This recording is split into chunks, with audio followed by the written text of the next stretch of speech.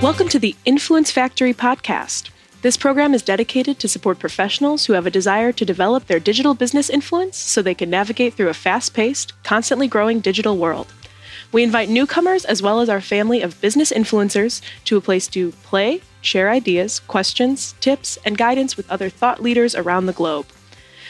Sit back and enjoy our program with your host, Dean Delisle, as he interviews guests. News and commentary are provided by Jackson Delisle and Monica Hacker. Power Move lessons are provided by the Influencer Marketing Department at Social Jack. And production, editing, and distribution is provided by the Social Jack production team.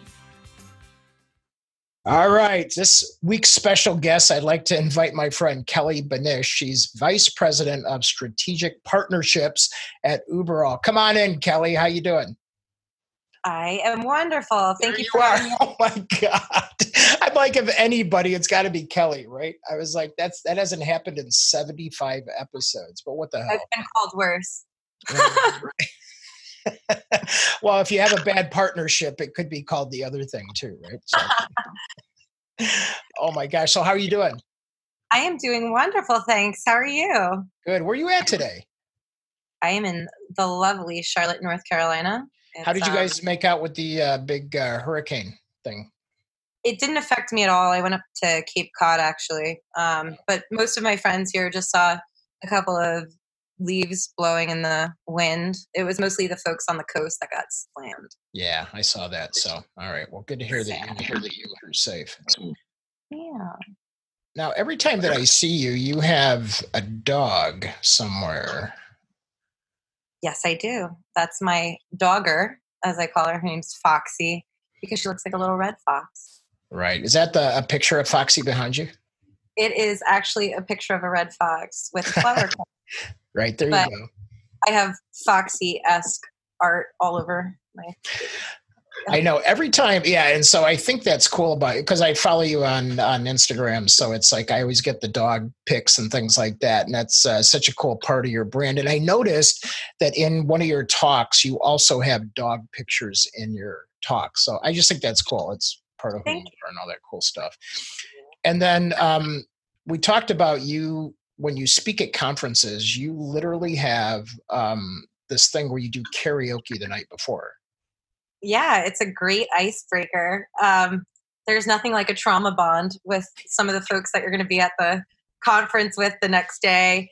It also just kind of makes things a little bit more light and airy. You don't have all this pressure on you. Yeah.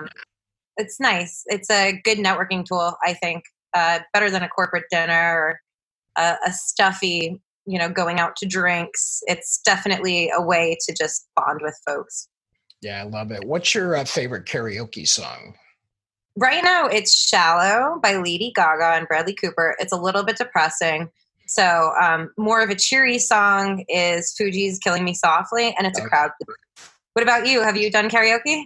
Oh my gosh. Yeah. I'm a big AC/DC fan, so I'm a little more of a heavy rocker. So I'll do some ballads too, I guess. But yeah, I'm I'll just, Highway to Hell, nice. all of them, So I like, I don't know, let's ask the audience, what's your favorite karaoke song? Type it in as you're listening. So every time I talk with you, you're either going to Amsterdam, coming back, or going to Berlin. And when we talked earlier, you said you're booking tickets to Berlin. So you work with a big nav company that really helps, I'm always curious about that. So is it just the data side, or are you guys actually helping with navigation, logistics, and everything else? Yeah. So what we offer is really a business model. A lot of our, stairway to heaven. I hear you. A lot of our clients just resell our solution, and it's a value-added service to SEO, search engine optimization. Oh, so got it. We make sure that big brands have their locations on the maps, in apps, and we build audiences for them around being accessible. So then do you also help people like get on the map, like Google Maps and things like that? So you sell the tools for that? Yeah, it's a tool and a service. So we not only are we verifying their location and doing all of that heavy lifting on behalf of the client and the partner, but we're making sure that everything's accurate, and accuracy is really the way to go for optimization. So, yeah. Yeah. And I know a lot of times, well, actually, before we get to this, I heard you make your own soap. I do.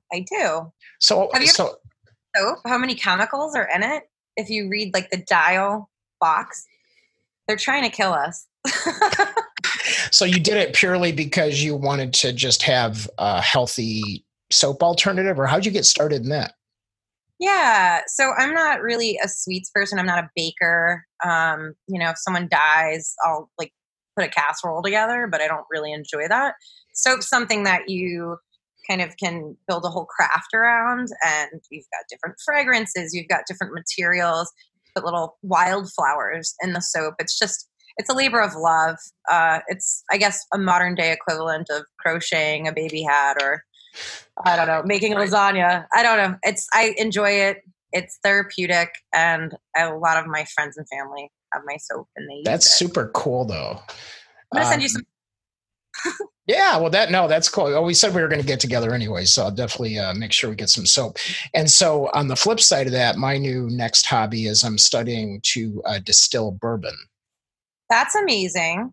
Where are you? Is this a destination study? Are you going to the Kentucky Bourbon Trail? Nope. Actually, Jackson just came back from the trail, but there's a big bourbon distillery here in Chicago, the only one in Illinois, actually. And I'm going up to meet with them, and they're going to take me through the whole process. But I'm just curious about how it's made, and then I have my own ideas of flavor. So it's funny, and that's all. I was just like, it just came out of nowhere. It was just like, I think I'm going to make some. So that's a good hobby to have. Right. I'll trade you some soap for bourbon. I was just going to say, I think we might have had some of that. Or no, we were doing tequila, I think, down in St. Louis, right? We had that Mexican bar that we went to, or whatever that restaurant. That was amazing. So we have a couple things in common. Two things: strategic partnerships, and then personal branding. So first and foremost, what I want to find out is, you have a passion for those two areas. We talked about this earlier, but how did you actually wind up getting to like here? Did you like go to school for this, or did you, no? So it was like, how did you wind up here? It's like a Cinderella story for work. I am horrible at math to this day. When I see numbers, it's like the Da Vinci Code. And when I graduated from school, from uni, it was the height of the economic decline. Right. So I was a financial advisor for a while, which was miserable. I just sold elderly people long-term care insurance, basically.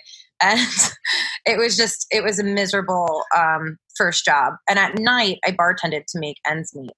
And one of my former CEOs was one of my regulars. So he said, all of the skills that you have, waiting tables, bartending, you can apply to marketing. And that's all she wrote. I've since been in 8 different roles in the industry. I learned some really hard lessons early on, leaving companies after a year for more money. But some of the best advice I ever got was follow the people. So look for great CEOs to work with, and working directly with the C-suite has really helped me to hone my skills early on. So that's kind of how I found my way. The whole social media branding thing just was happenstance. Right. I built a brand for myself, and then one day woke up and everyone was very vocal about it. And it started to get me to realize that literally I get paid to speak to people, which was really cool. The industry that I started out in was primarily like newspapers and old school traditional media. And it was a older male dominated field. So I'd show up at conferences and I'd be standing there trying to get into a conversation, and I was completely blocked out. And I tried too hard. I really tried too hard. That was a realization for me. And it was when I stopped caring about what people think of me. I was just fundamentally who I am and authentically myself. It really helped me to accelerate my personal brand because I'm very transparent with people. I tell it like it is. And that reputation has preceded me. It was only until I really put those walls down and just stopped caring that I excelled. Yeah, that's interesting. One of the things, we do a lot of work with influencer development. We teach courses. We help people build their story. And I think that's what you just said is super profound, because what we find, and we deal with this all the time. We just had a client last week, and they're like, no, I don't want people to know that. I don't want people to know that. And I'm like, well, but I mean, that's what makes you you. That's what's developed you into the person or the human that you are. This realization that you had that, wow, what if I quit pretending to be somebody else or pretending to be the me that I'm not? And what if I just show up and I'm authentic and I'm genuine and I'm who I am? Well, people still accept me. Who cares? The people that matter to me will accept me. Right? Exactly. And I think also just trying to curate your brand is not the way to go about it. People are going to form opinions about you anyway. People have opinions about me all day long. And it's the moment that you have freedom from that and you don't really care that you excel, you move forward. Yeah. And so, when I recently wrote this book, I disclosed a lot of things about my upbringing and things like that were just vulnerable. I had a tough time putting them in there, and it was a lesson for me to know how my clients felt when I would ask them to reveal themselves and to put themselves out there. And isn't it crazy that we have a world where we feel like it can't be that way? Like it's almost like it's not okay to be yourself. Yeah. I completely agree with you on that. And I think that's the human nature. That's the human tendency to want to relate to people. If you're relatable, people end up liking you no matter what. So one thing I try to do with my clients is find out personal details without prying. Just build their trust. Be a good listener. People love a good listener. Yeah. I only compliment people. I use compliments a lot to get into conversations with people. It's just a good starter. But I always compliment them on something I genuinely would compliment someone on, again, with the authenticity. And then I store those personal details about people up here because it's really important to appeal to who they are and let them know that beyond remembering their name, you remember what's important to them. And the more people talk, the more vulnerable they are with you. And that's kind of how you build that trust basis with people. I've got clients that I work with from 10 years ago now. They're like, I don't even know what you're selling, but we're together again. Let's figure it out. And I think those partnerships, it's kind of a life source too. It's a lifestyle. You have to commit to it daily and 100%. Well, and I think I believe it actually helps you cope and sort of be in our world today, because there is so much, I don't know, BS on social, on the internet and things like that. And it's almost hard to figure out who the real people are. And I almost caught myself, or I did catch myself early on in social media, is like, oh, I'm a street guy that made it to the boardroom, but I need to be that boardroom guy to the world. I can't be this regular person that grew up and learned all these hard lessons in the street. But then come to find out, that's one of my biggest assets, is the fact that I'm a scrapper. I know how to get things done. I know how to make things happen. I know how to fight my way for my clients, and to fight for us and things like that. So in that was an interesting lesson to me. But I think there's I just think, again, there's too many people seeing other people and going, oh, I have to be like them, so they'll scroll through their feed and things like that and go, oh, okay, I have to. And so they'll put so little about themselves that people never get a chance to know them. I completely agree with that. One thing I started doing too was just mentoring some of the younger folks. That's Miriam had a good comment there. It takes a certain age to accept who you are and never mind. And I think that's the best advice when I mentor folks.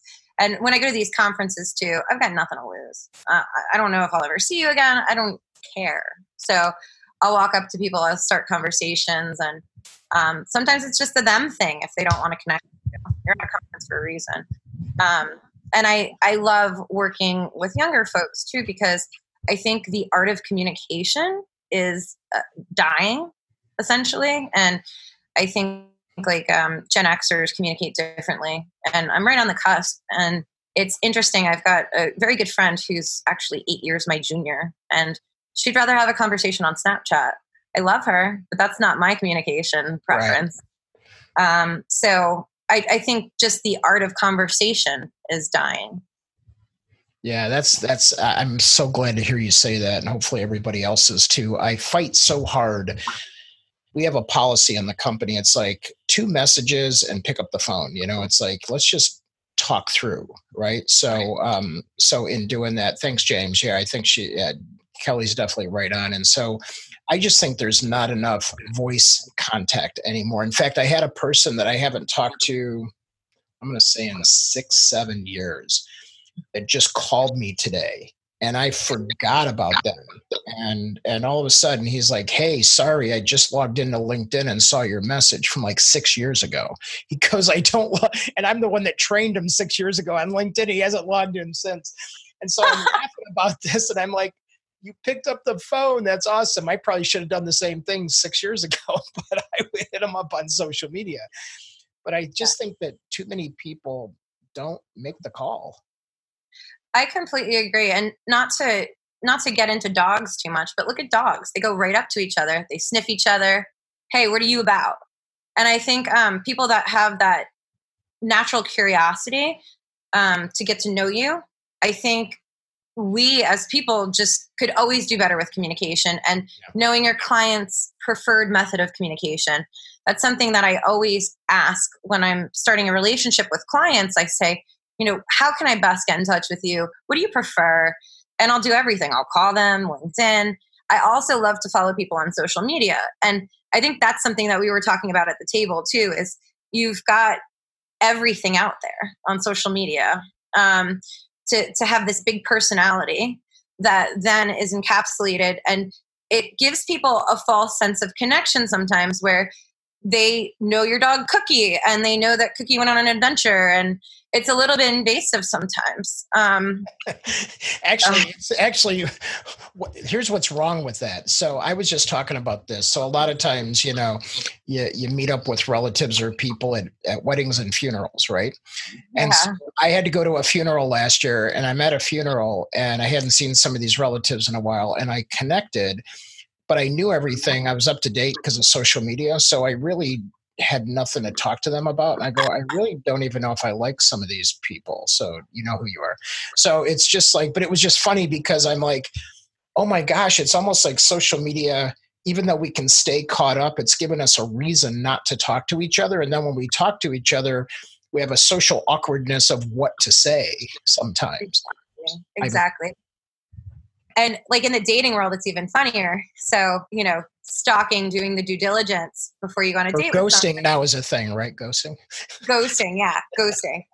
But, you know, it's hard when you're at dinner not to say, oh, I saw your post about your Aunt Tia, or, you know, whatever. It's just, it's knowing your limitations on ghosting is when you don't call someone back or text them. There's no continuum.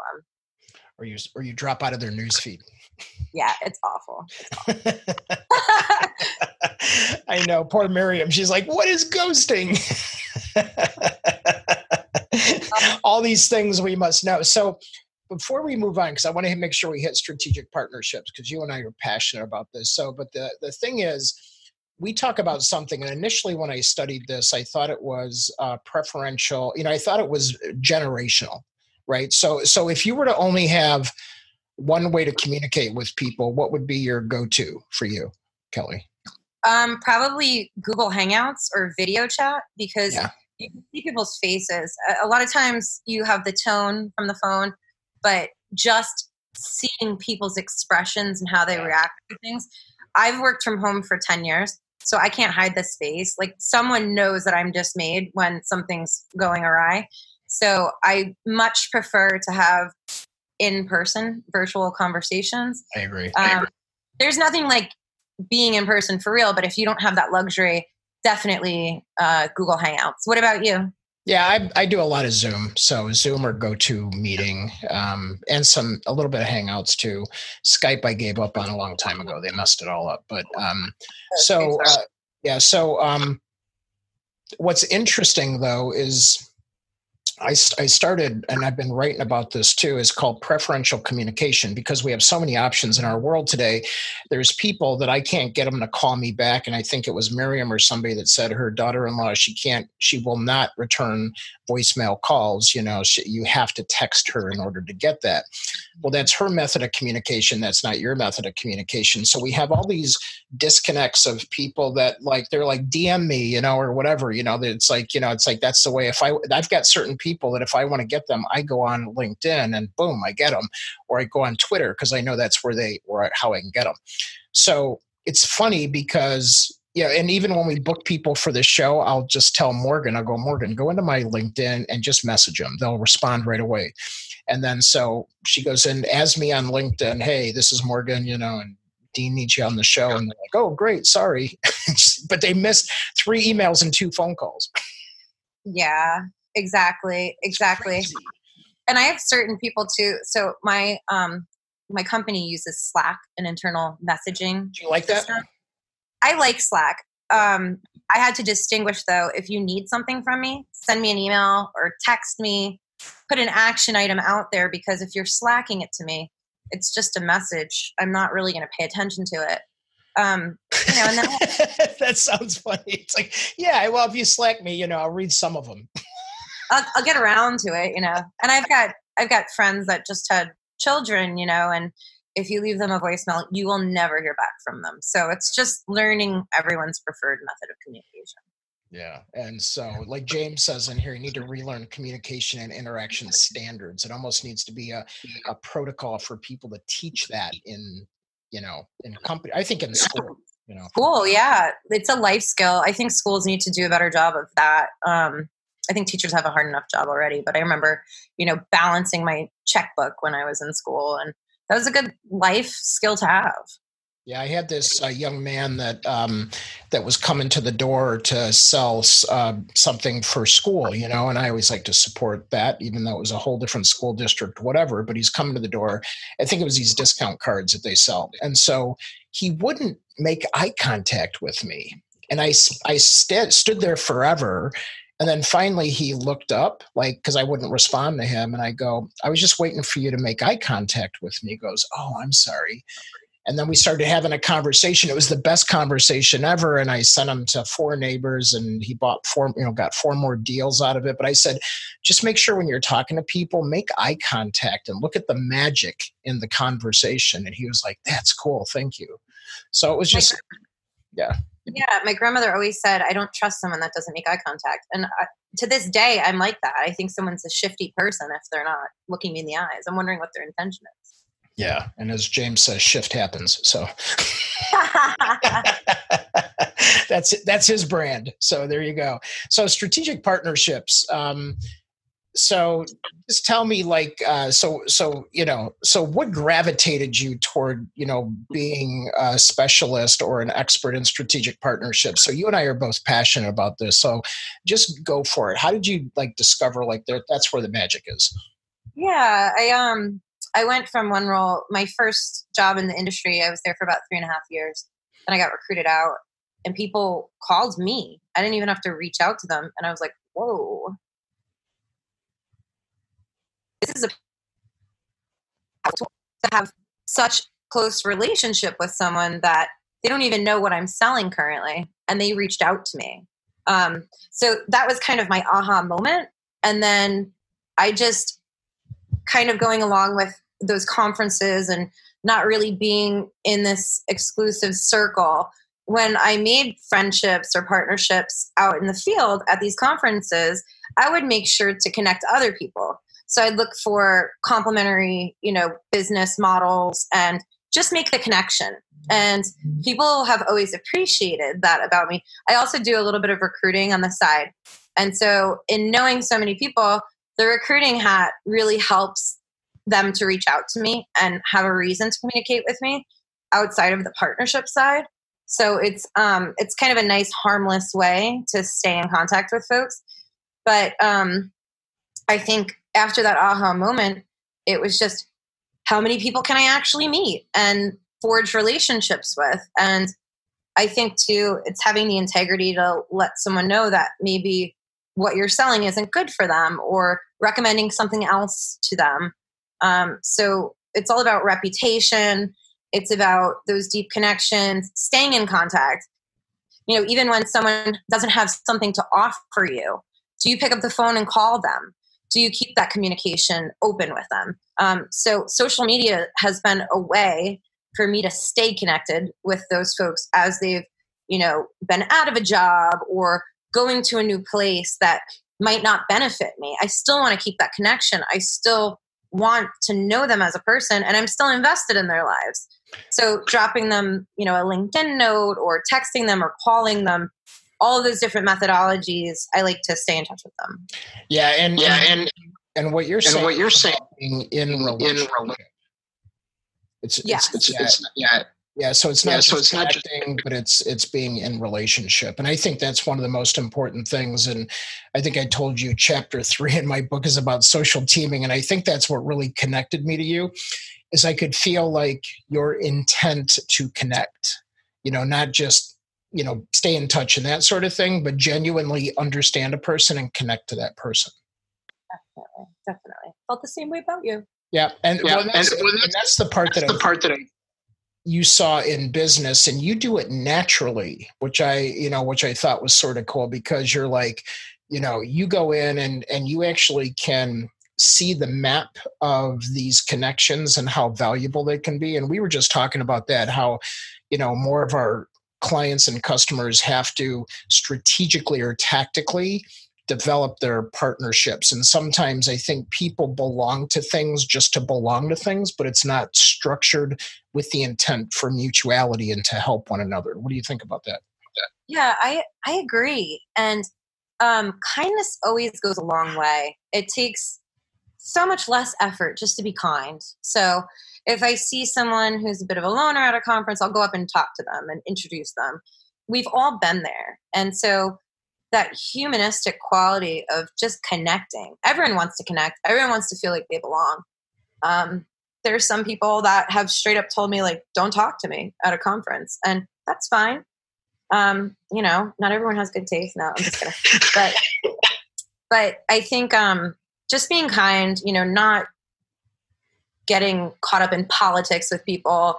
One thing I love to say, if someone's trying to solicit gossip from me or something, I'll always say, well, that person never did anything to me. And it gets them to rethink their motives. But yeah, it's always putting the right pieces of the puzzle together and making sure people are comfortable and they feel included.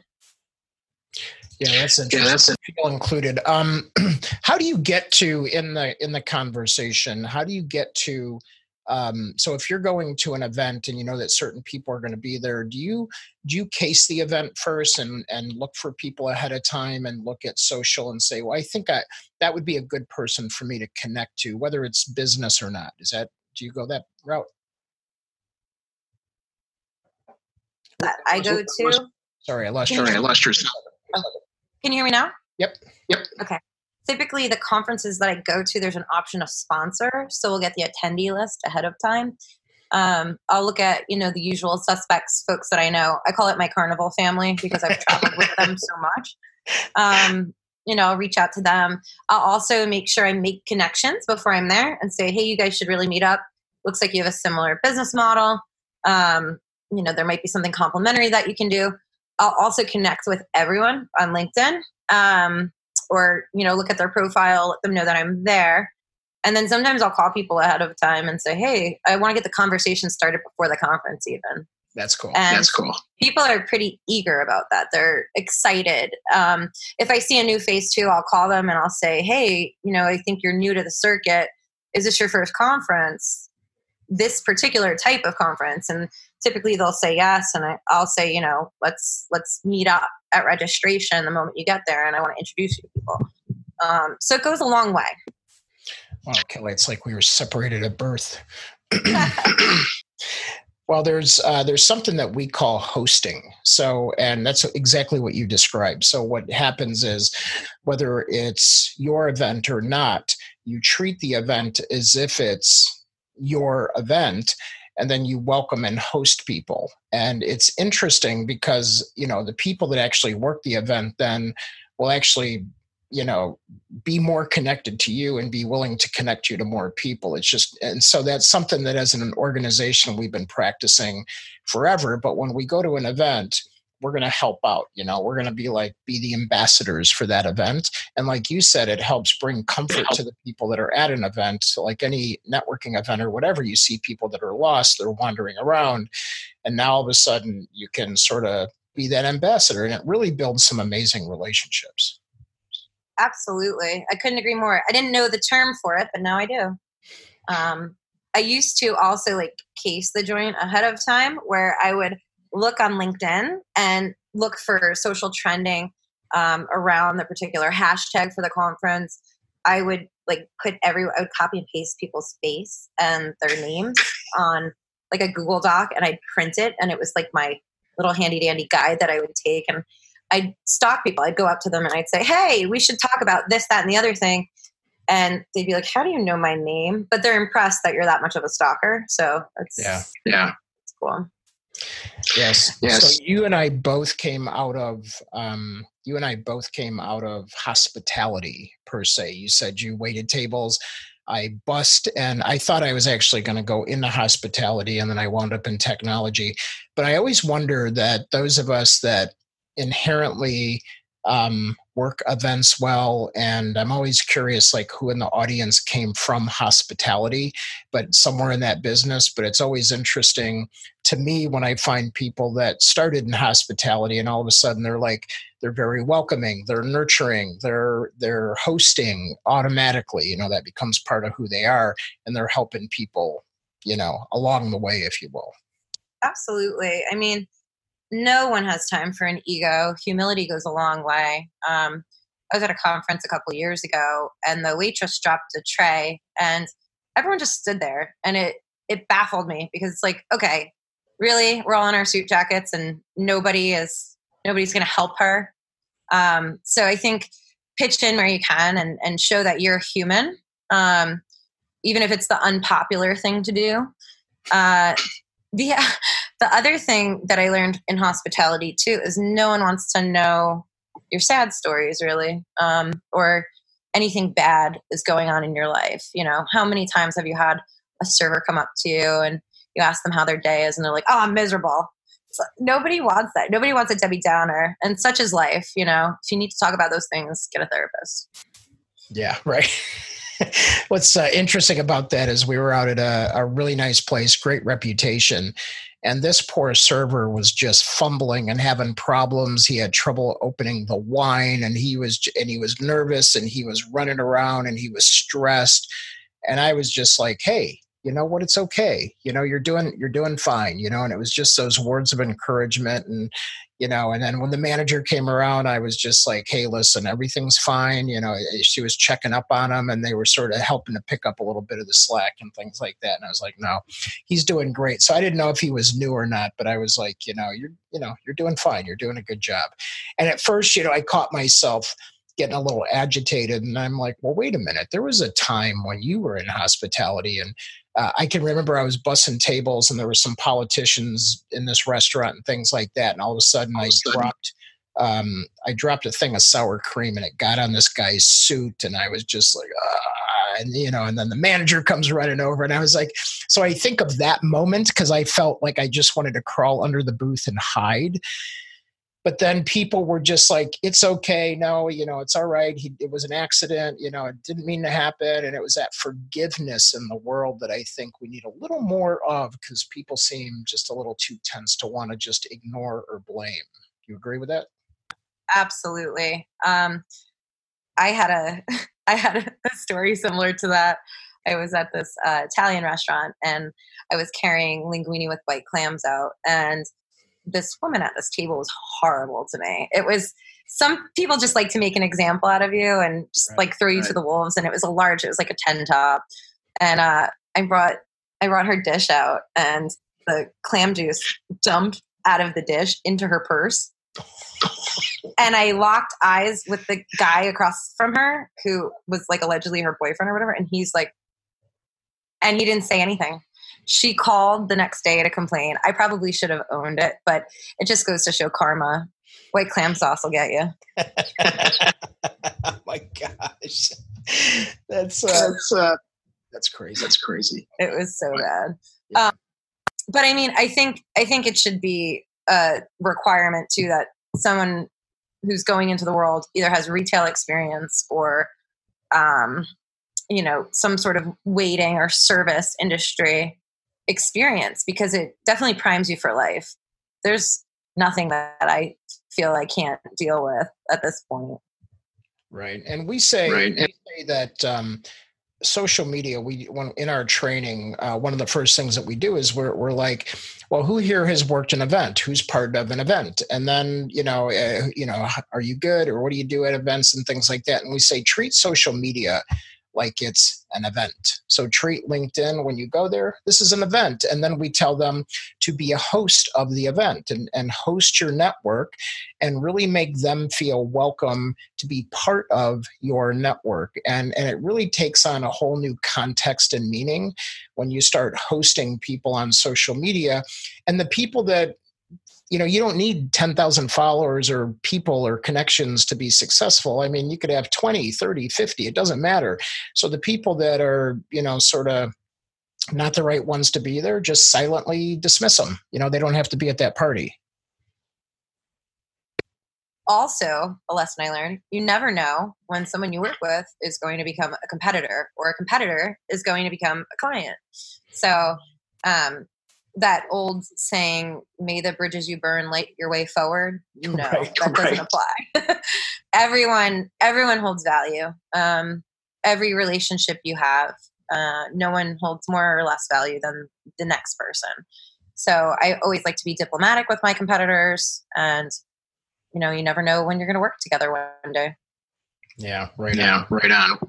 Well, Kelly, as always, every time you and I have a conversation, it's like there's this synergistic thing. There's so many things we have in common. And I think how we connected so well when we were in St. Louis. And it was just like, oh my gosh. And so that's why I couldn't wait to have you on. And I knew there would be some cool nuggets. So at this point, we like to invite Jackson and Monica back on to hear what they learned. But what I'd like to do is ask the audience, what did you take away? So we always want to make sure that you take something away that maybe you used to do or you forgot, but maybe there's something that you heard that is something useful for yourself. So I want the audience to chime in and type that in. Like, what is your big takeaway in this conversation with Kelly? And then Monica, what did you hear? First off, I would like to say your story is really incredible from, where you started. I also hated math growing up. It was the worst subject for me. I still struggle with it. But I really appreciated the fact that when you said you follow the people, you follow those leaders that have made an impact in your life, and continue to stay connected with them, because you never know where your paths will cross again. Yeah. Jackson, how about you? Yeah. I think just the being, very diplomatic to, everyone, every relationship you have, everything like that. I really, I love that. And it's crazy that you said that, because I came across a quote yesterday by Tolstoy saying, there's only one time that is important, and it's now. It is the most important time because it's the only time we have any power. And what he meant by that was that, being with that person, the most important person that you have in your life is the person that's in front of you right now.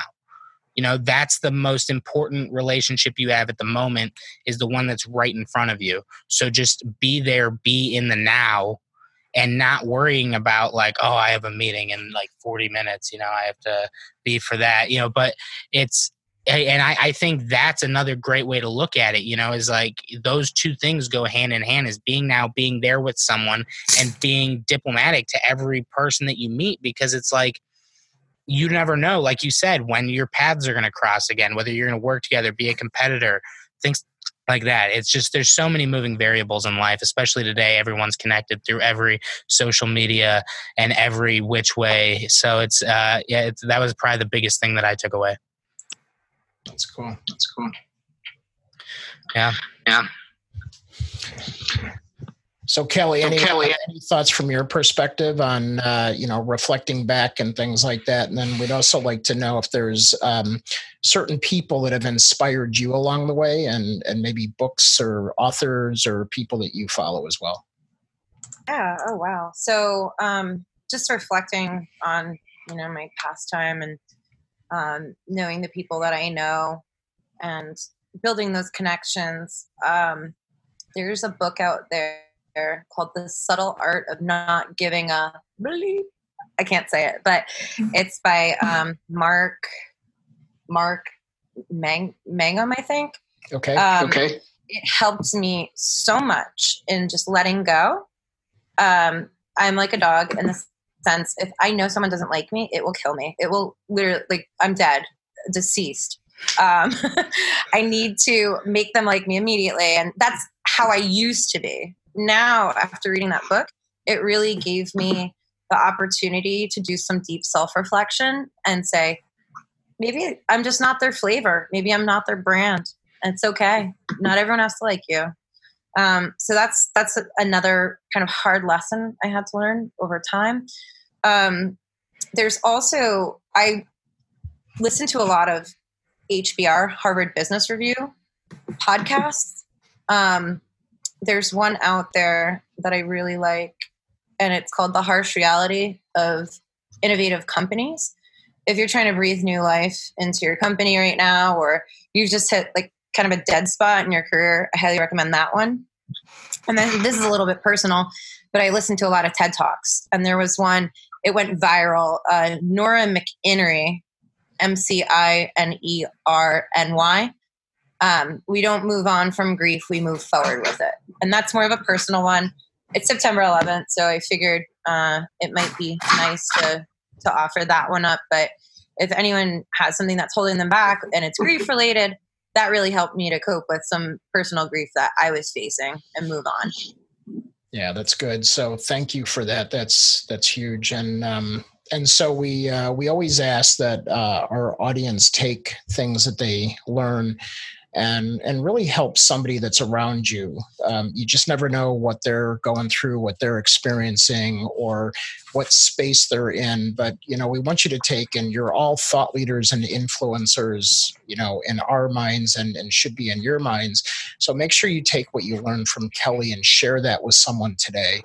And just have the conversation, open up and be that good relationship connector with them. And they might be in a place where they really need that right now. And so, Kelly, I just want to say, thank you for sharing your story with us and your path, and then your knowledge on everything. So it's been a true delight to have you on. Absolutely. And thank you all so much for your time. There are a couple of tools too that I just wanted to recommend to you for some happy networking. It's a tool called Rapportive, Rapportive. I believe HubSpot actually bought them, but if you have Gmail, you can download it. It's an extension in Chrome, and it sits in your inbox. So if you're trying to do lead gen or do some cold outreach, if you guess the person's email address properly, they pop up in a little window. So Rapportive confirms that it's their proper email. Awesome. There's also this company called Redbooks. Pricing's a couple $1,000s a year, but you get one seat and you can get all of the contacts you need there, so you don't have to do that guesswork.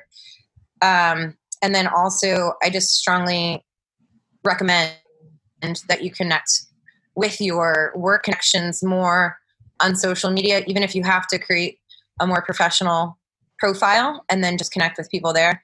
It tells you everything you need to know about them. It keeps you in touch with them, and it's a great tool to have. But I'm sure you all already knew that. Well, yeah, but let's not take it for granted. It builds a stronger culture too. Mm-hmm. Definitely does. Yeah. So thank you guys so much for having me on. I really appreciate it. And Jackson, who's our 2 winners today? So for Zoom, we have James Feldman, and Facebook Live, we have Laurel Zeman.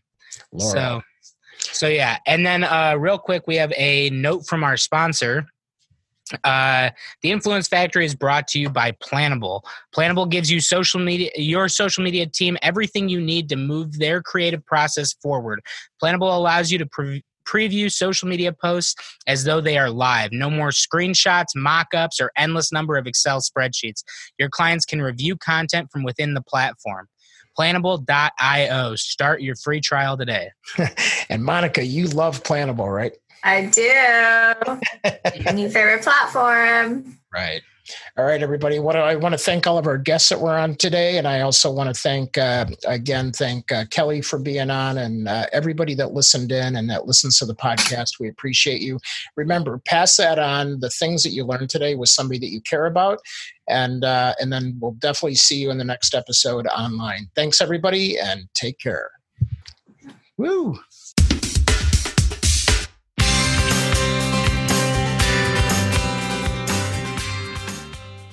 Thank you for listening to the Influence Factory podcast. We welcome feedback and suggestions. You can provide these by visiting our website at www.myinfluencefactory.com. And if you are interested in Social Jack's 90 Days to Influence program, you can simply go to 90daystobusinessinfluence.com and simply ask for the next steps. While our program airs regularly on Zoom webcasts and Facebook Live on Wednesdays at noon Central, we invite you to download episodes on your favorite channel: YouTube, iTunes, Google Play, Stitcher, Spreaker, SoundCloud, and who knows where else in the future. We will also provide occasional on-location live streams with special guests that we will announce in our community Facebook group, Business Influencer Alliance, as well as on all Social Jack channels. Our mission is to help you build your digital business influence with this podcast, as well as inspire, educate, and entertain those who are hungry to collaborate in a cool place with cool business professionals just like you.